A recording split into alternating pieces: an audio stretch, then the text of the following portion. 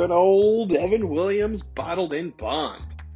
Man, everyone's always talking about those bottles. So let's crack one open and talk about it and get tasting on it. Why not? So Evan Williams bottled in bond, coming out of the Heaven Hill distillery. Heaven Hill is probably one of my favorite distilleries, and they've been distilling since 1935. The biggest thing I like about Heaven Hill is a great example of what this community actually is. And if it wasn't for the way the community is, I'll get to this, Evan Williams and Heaven Hill would not exist. So towards the end of 1996, Heaven Hill got struck with lightning and the entire distillery burned to the ground. So they had to reach out to their friends, being Brown-Forman, and said, hey, we have no whiskey. We have no way to make whiskey. Can you please help us? And sure enough, because, we're all in this together, they said, yeah, why not? And so they did contract distilling for them until they were able to get up and running the right way. So that's one of the reasons why I think it's so cool. And it's still around because we might all be doing our own thing separately, but you know what? At the end of the day, we're all the same. Perfect example of that. So, bottled in bond. If you don't know what bottled in bond is, hey, let's break it down for you really quick. So, bottled in bond. It is a seal of approval, essentially. A stamp that it's going to be quality whiskey. Prior to 1897, there was a lot of counterfeit whiskey being made, so to speak. So the government stepped in. This was 9 years before the Food and Drug Act actually happened.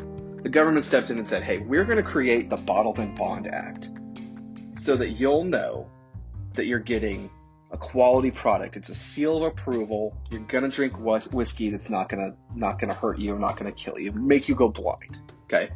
So that entitled that the whiskey was going to be at least 4 years old. It was going to be from a government-regulated warehouse. It was going to be from one distillery, made by one master distiller, done in one distilling season, and it was going to be at least 4 years and at least 100 proof. So you knew you were always going to get a quality product. So, enough about what's on the label. Let's talk about what's actually inside the bottle. All right, let's pour ourselves a nice little pour here. All right, so on the nose you get, so Heaven Hill kind of has like this classic like yeasty, bready, oaky note. And sometimes it shows up more in other labels than others. Heaven Hill has over 100 labels under their umbrella. So, when I say shows up in others more than some, that's what I'm getting at. But there's more of this oak note that shows up than normally shows up on some of the standard Heaven Hill expressions. Which makes me think that maybe it's a little older than 4 years old, which, it is possible. It has to be at least 4. But it's real creamy on the nose, nice oak note. It's almost like buttered toast, like a yeasty buttered toast, nice oak note, nice vanilla note, and a little bit of sweet, more like sugar syrup than anything. All right, let's get in and taste this bad boy.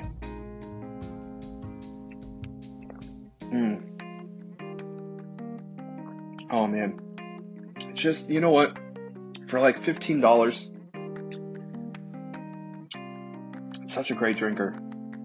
You don't get a whole lot of the ethanol on the nose or on the palate, which makes it such a great drinker. A little bit of the oak, nice sweetness. It's not a complex sweetness. It's not like a caramel or a burnt sugar. It's more of like just like a sugar syrup. A good little oak nut note. And then some nuttiness. And then, you get a little bit of a Kentucky hug. and then it's over. Nothing, big and exciting, but the fact that you're getting such a quality whiskey for such a reasonable price is what makes this thing so popular.